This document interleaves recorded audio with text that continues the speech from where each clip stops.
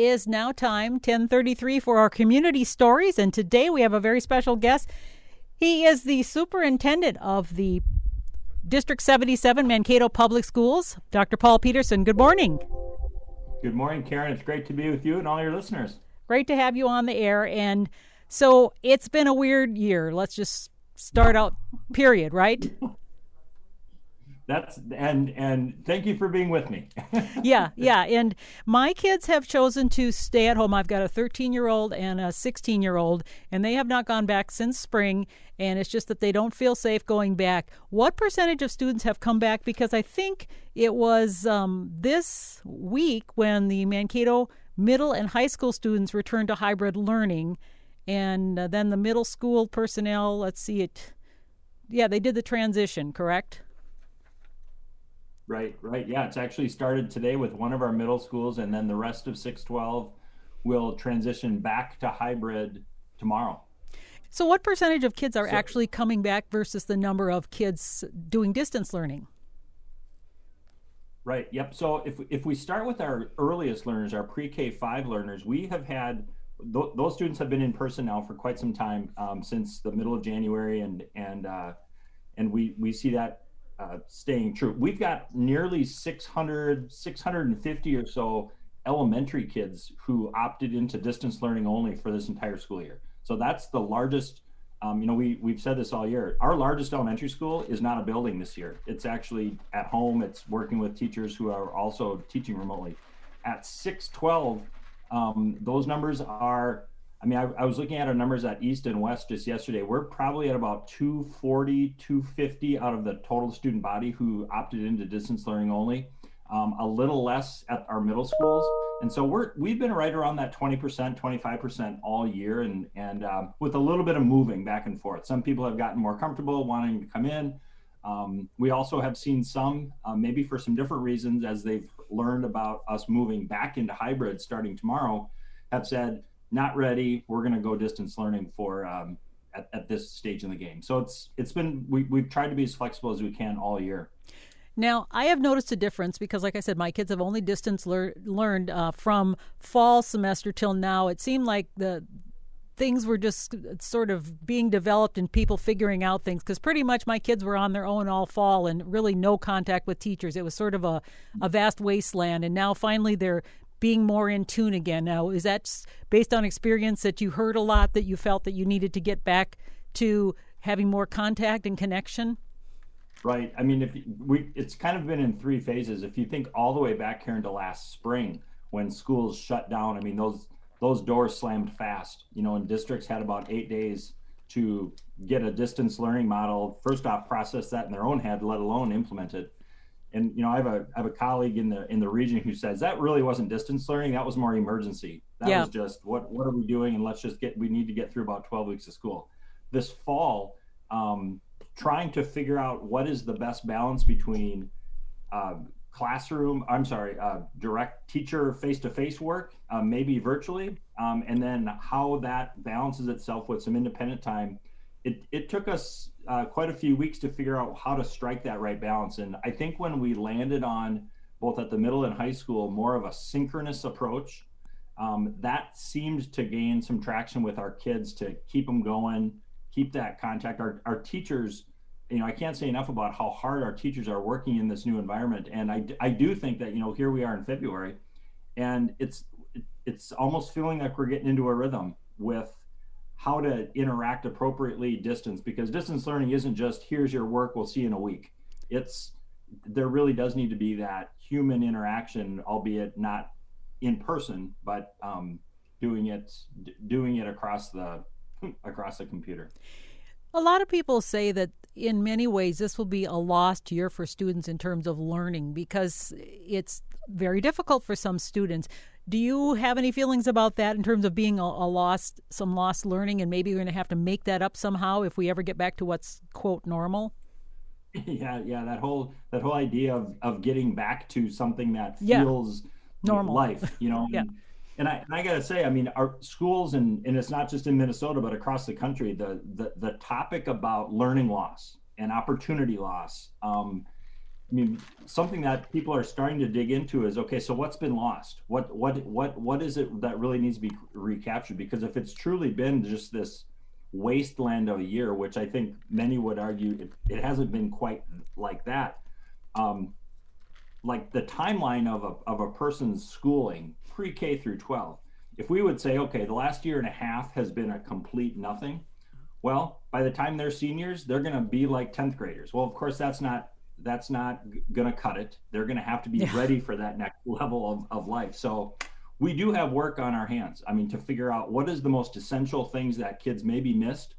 Maybe didn't miss it, but maybe it wasn't done with as much fidelity or as much intensity as you typically would do in a classroom. And not all of that can happen over a summer. You know, there's a lot of time and attention now talking about what are we going to have 9,000 kids take summer school? No, we certainly are going to need to invite in and accelerate. I think rather than us trying to catch up, it's more accelerating learning. So when people do hit a more typical year, they're that they get back into that flow. But it's going to affect things for quite some time, and that's going to be a big challenge. Well, I know colleges are even talking about some of them not doing the way admissions are usually looked at in terms of testing scores and things, and are talking about maybe even making them more easy to get in some ways, because they realize some of the students have had difficulty in the learning process and maybe don't get the big scores like they used to because they're not doing learning the normal way.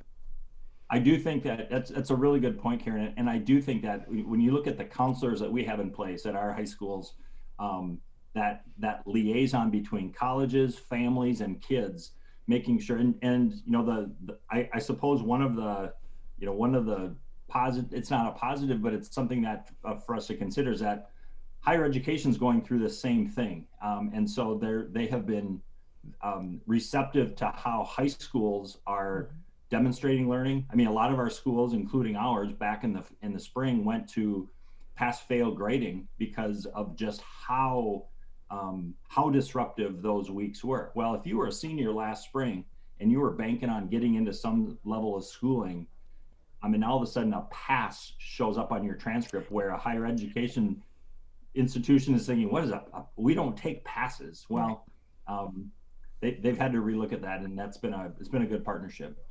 You mentioned that grading system. Now I've got a middle schooler and it is that sort of that pass. It's improved or needs improvement, that kind of thing. Why did they decide to go to that model, and will more all ages be going to that model instead of the A, B, C, D 4.0 grade system? Right. You know, the 4.0, the A through F, it's been around a really long time, and it served a lot of kids and a lot of schools quite well. But as we learn more and more about reporting of learning, there are some kids and there are some types of learning that system misses.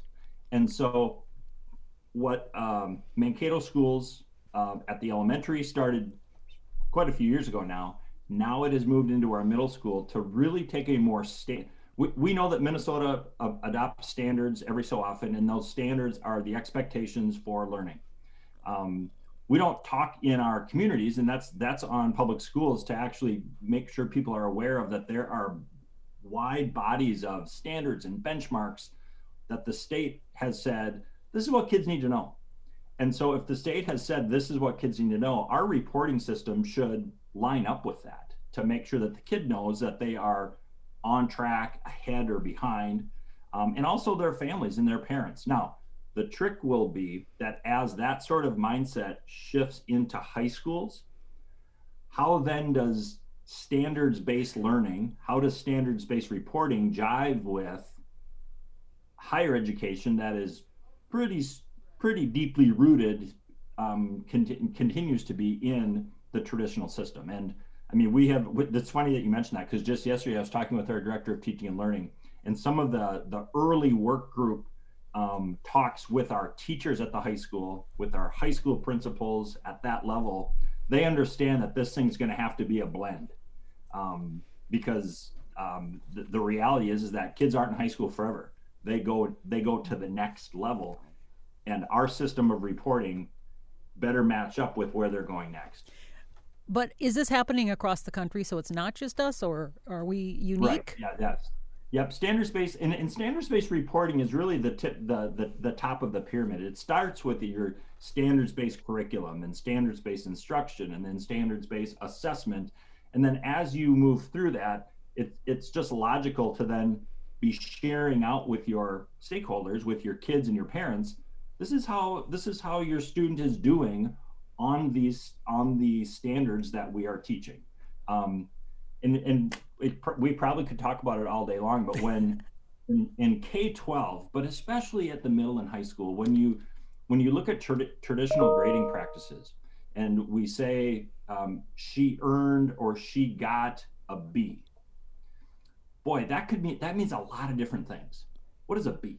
What is that B based on? If it's a science class, does that mean that he or she knows X percentage of the content?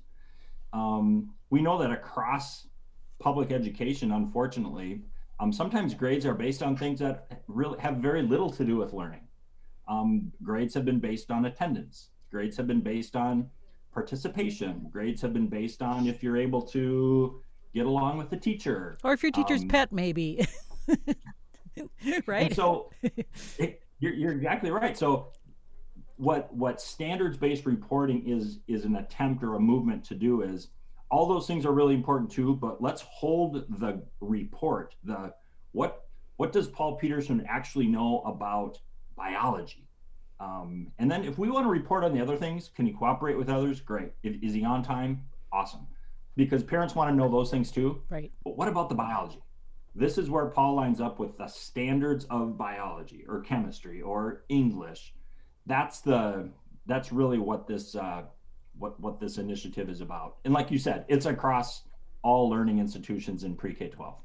I got to tell you, I got to give kudos to the teachers because this has been a difficult switch for a lot of them who've traditionally done classroom lectures for years and years. And of course, my husband's a professor and he's had to do that switch too. And it has its challenges. But I've talked to some teachers, particular high school teacher that volunteers here, and he says there are some kids, he works with some special needs kids, that they just don't show up anymore. There are kids, he said, we have not seen since the beginning of the year. He says, I've even gone to their house, to get them out of bed practically and things like that. And that's what worries me is these kids that are sort of getting lost. Maybe they don't have parents that are encouraging them, or maybe the parents are at work so they can't make sure they're on their class time on the online, et cetera. So what is kind of happening with that? Because I know it's a really concern of some of the teachers. You bet. It's a concern of the teachers, the parents, the community, of district leaders. It's everyone. And one of our local colleagues who works at the state of Minnesota, I think the way that she talks about this has been nothing short of tragic for students and for then all of the people who love and care for our students. And so what you were just describing, I mean, that isn't just, I wonder if kids sometimes aren't checking in. It's a reality. Yeah. And so what it does is, like the teacher that you're talking to, people are knocking on doors. They're making, secretaries are making phone calls. Social workers are contacting and just going. It's easier now than it was last spring, because last spring we were in the lockdown, right? Where, school districts were prohibited from we couldn't go out and do home visits. Now we're able to do so. The other thing I would say is that at all of our levels, even when we've had to dip into distance learning with our K-5, 6, like I said, 6-12, getting out of distance learning is a really good thing. But even during distance learning, we were bringing in some of our highest needs students with disabilities, students who maybe are learning a second language, students who just need that adult contact. Everybody needs it. But there are levels in which people, where it is it's much more pressing that we put eyes on them and keep them not so by gum they get their work in. That's great, and we want to keep them academically learning. But there are safety issues. There's safety, security, well-being, a warm building, hot food, that we've had to change what kind of the definition of what school is about, and it's been a big part of the year. And I worry about kids too who maybe are in abusive situations, whereas before teachers were mandated reporters, for example, and now they're just not seeing them, so we don't know what's happening to them. And I know that's a concern for a lot of folks. It absolutely is. And we are very fortunate in our community. As you know, there are so many partners. There are partners in the nonprofit world. There's partners in the governmental agencies. There's so many folks who have their eyes on our kids and families. It's very difficult for people to hide in a community like ours.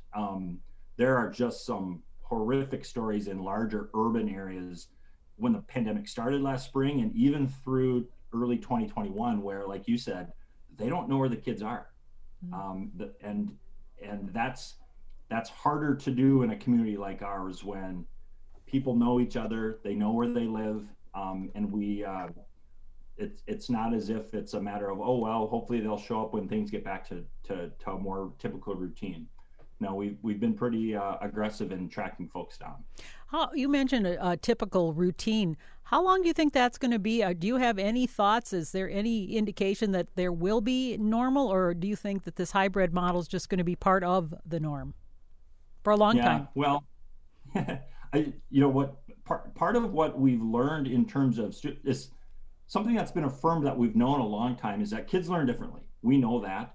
And for all of the challenges that a tremendously large portion of students and families have had with distance learning or even hybrid learning, like when they're at home and trying to learn through a computer and having assignments posted and listening to lectures or having small groups that just don't, for a very large majority of students, the more typical traditional school model works. Like that's kind of how systems get developed because they work for most people. But what we also know is there are students where distance learning fits how they process information. It fits their social, their sense of who they are right now and what they're comfortable doing. So the conversations that we've had about distance learning is how long will we be mandated to provide distance learning, but how long will we want to make sure that students who feel like that fits, we're able to support that. Hybrid is complicated, challenging, and I haven't talked to one person who has said of their list of in-person, distance, or hybrid, that hybrid isn't a very, very far behind third. It is this in and out, sometimes in class, sometimes online, sometimes synchronous, sometimes asynchronous, student sleep schedules, parents' abilities to kind of monitor student or wanting to monitor student learning, but when learning isn't due, at 10:30, but it's due on a Sunday night at 10. Right. I can't imagine us sitting in a hybrid 1 minute longer than we would need to. Because I've got a child with special needs. He's on the autism spectrum, as you know, and this has been really hard for him. In fact, he was failing all of his classes because his processing, he's brilliant, but his processing in terms of writing and things like that is slower. So he isn't able to get like all his homework in on time and things like that. So, you don't turn it in and you see these F's and everything, but you could ask him and, give him the assessment and he could tell you everything verbally. So, it's that whole thing about learning the different ways that kids learn and how do you assess that? Yeah. And Karen, you just hit there. I mean, that example has not just for Mankato schools, but schools across the country saying, what are we doing? So we have students who, like you mentioned, process information differently, organize their thoughts and organize their workflow differently. Systems should be designed to support all of those. And what that then sounds like is, what, are you going to have a system for 9,000 different types of learning? Well, maybe not 9,000, but obviously this process has demonstrated that it needs to be much more nimble, much more flexible in how we determine are they learning, number one, and then and actually it gets back to that standards-based grading that we were talking about earlier. Like so it's about the learning. Take your son, he knows the stuff. Yeah, he does. So then we can ask, like, so then what are all these F's about? Well, they could very well be, they're like more operational things. They're more task-oriented things. Right. He didn't get, he knows the stuff, but he's got trouble putting, the words down, so he doesn't always turn things in. And, even though it's in his head, he's not getting that piece of paper in. And so, but he knows it, so this met the standard, right?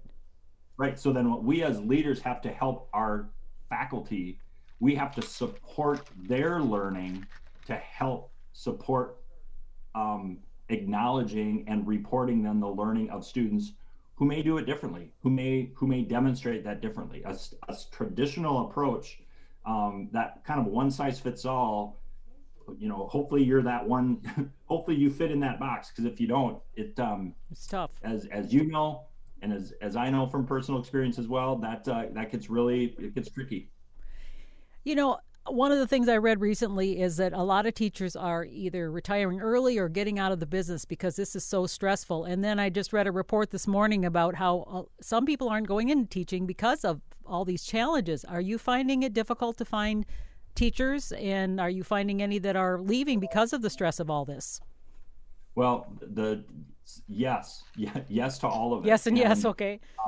Yes, and who can blame them? I mean, when we look at the important work that teachers do and how they impact the lives of kids, not just in the time that they see them, but the trajectory of their life. Teachers are what make the system go. They're what make the system go, and they also have the largest impact on those kids forever.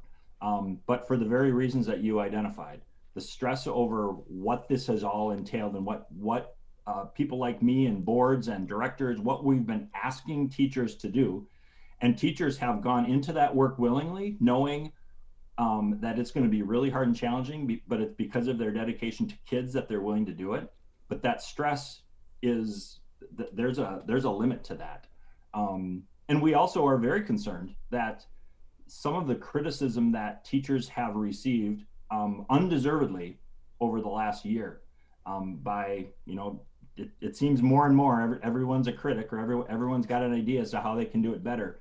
Who blames people sitting at MSU or people who might be thinking about taking on a very, very important role like being a teacher, but then seeing the level of respect and the level of respect that sometimes it's not given, and say, I think I'll take a pass. So we have been trying really hard to make sure that we stick up for our teachers. We share the great things that they're doing, but we also know that it's not for everyone, because this is not work that you can just check in and check out. It's a lifestyle that, thank God we have teachers who are continuing, willing to pick that up, but it's incredibly difficult. It's incredibly difficult. You can talk to Jeff about this. It's difficult in a regular year. Right. Yeah. And the other thing, a lot of teachers are talking about behavioral issues. Has that gone down since not as many kids are in the classroom? Because some teachers I know have felt like they're babysitters at times, even though they want to teach, because they've got a lot of behavioral issues in classrooms. Has that gotten better because of not so many children in the rooms, or hasn't that changed? I mean, right. No, obvious reason, just because we've had so few students in at the 612. I mean, discipline reporting, reporting, suspensions. I mean, everything has just dropped. So this whole year will be, we'll have to put an asterisk next to it when we're reporting out how many fights were there, or how many suspensions. Well, virtually none. Well, I mean, that's good, but it is good. It is good. But at the elementary level, I would tell you that our principals report to me all the time. When students returned back in January, it was like the first day of school, and almost like the unspoken, we are so happy to be here. And of course, K-5 kids, they are learning and growing, and they're going to make mistakes, and we're going to have to help them work through those things in a restorative way. But all of our principals have said there is a positive flow to what's going on in classrooms and in schools, out in the playgrounds. We've had to rearrange a whole lot of staff, so we have staff everywhere, right, that are able to interact with kids maybe before things escalate out of control, or to a point where maybe there would be some sort of a discipline. So I think that has been a positive this year. We know that if and when we re-enter to a typical year next fall, we're going to have to make sure that we're able to capture some of those really good things that have happened and keep them going. How has this impacted the school district's budget? You're having people working at home, and you probably have to provide extra equipment and things, maybe for students or staff, that sort of thing. Has this going to have a big impact on the budget? Yeah. COVID has blown a hole in our budget, mostly because of enrollment. We are down nearly 350 students that we were projecting for the 2021 school year. Is that because they're working from home, or why is that? I mean, because even if you're distance learning, you count them, right? So yeah, distance learning, they're still part of MAPS, and we're counting them, and that's that they're a part of us. But we have seen a leakage of 350 students who have, especially we've seen a significant increase, and this is true across the state of Minnesota, in homebound instruction. So parents who have opted to do the teaching themselves. So homeschooled. Homeschooling has increased. We've also seen a significant increase in private school enrollments for this year. Private schools have not been a part of the governor's safe learning plan. I think that it's been recommended, and they've been offered up to help or to use those mitigation and using those requirements for how to run their private schools. But private schools have been able to forge their own way. And so the reality is that most private schools have been in person every day all year. And let's be honest, that is appealing. Well, and they don't have the numbers to deal with, though. I mean, I'm sure it's a little easier for them. Right. Yep. So we've seen a few open enrollments, but our open enrollments have kind of stayed relatively consistent over the years. So 350, that's the budget hole that's been created. 350 students. Okay, and how much does that equal in dollars? About $3.6 million. Okay. In lost revenue. It's a lot. Lost revenue with extended time for having after school programs, lost revenue with community education and rec, because of virtually all of community education is fee-based. So when you're not holding tournaments and clubs and for over a year, that's a budget beater as well. So we are looking this year at a $5.3 million expenditures over our revenues. Ouch. And then we are anticipating next year's budget to be impacted by some big concerns that are coming out of St. Paul. We know that the state of Minnesota has very few dollars to work with, and this is a funding year for public schools. And so historically, we've been thrilled that school districts have been seeing a 2% increase in the general education formula every year. That is nowhere near a done deal at the legislature this year. And so we're budgeting for kind of worst case scenarios. And so we're going to be laying out a plan. We've laid out a plan with our staff that we're going to make significant reductions for next school year. That is not unique to Mankato area schools. It's going on across our state and our nation. I know higher education is looking at very similar things just based on the reality of COVID-19. But there has to be a light at the end of that tunnel. And we feel as if we can continue to provide high quality, great education with teachers who love and care for their kids, that's going to get people back. And it's going to help us return to a more of a normal budgeting process too, because COVID has really wreaked havoc. When you say reductions, are you talking a lot of staff, teachers, all of it? Yeah, we're going to look at every element of our system. We've got a $115, $120 million annual budget, and like every pre-K-12 system, most of that is in people. People who are in the classrooms, people who are running schools, people who are working in our kitchens.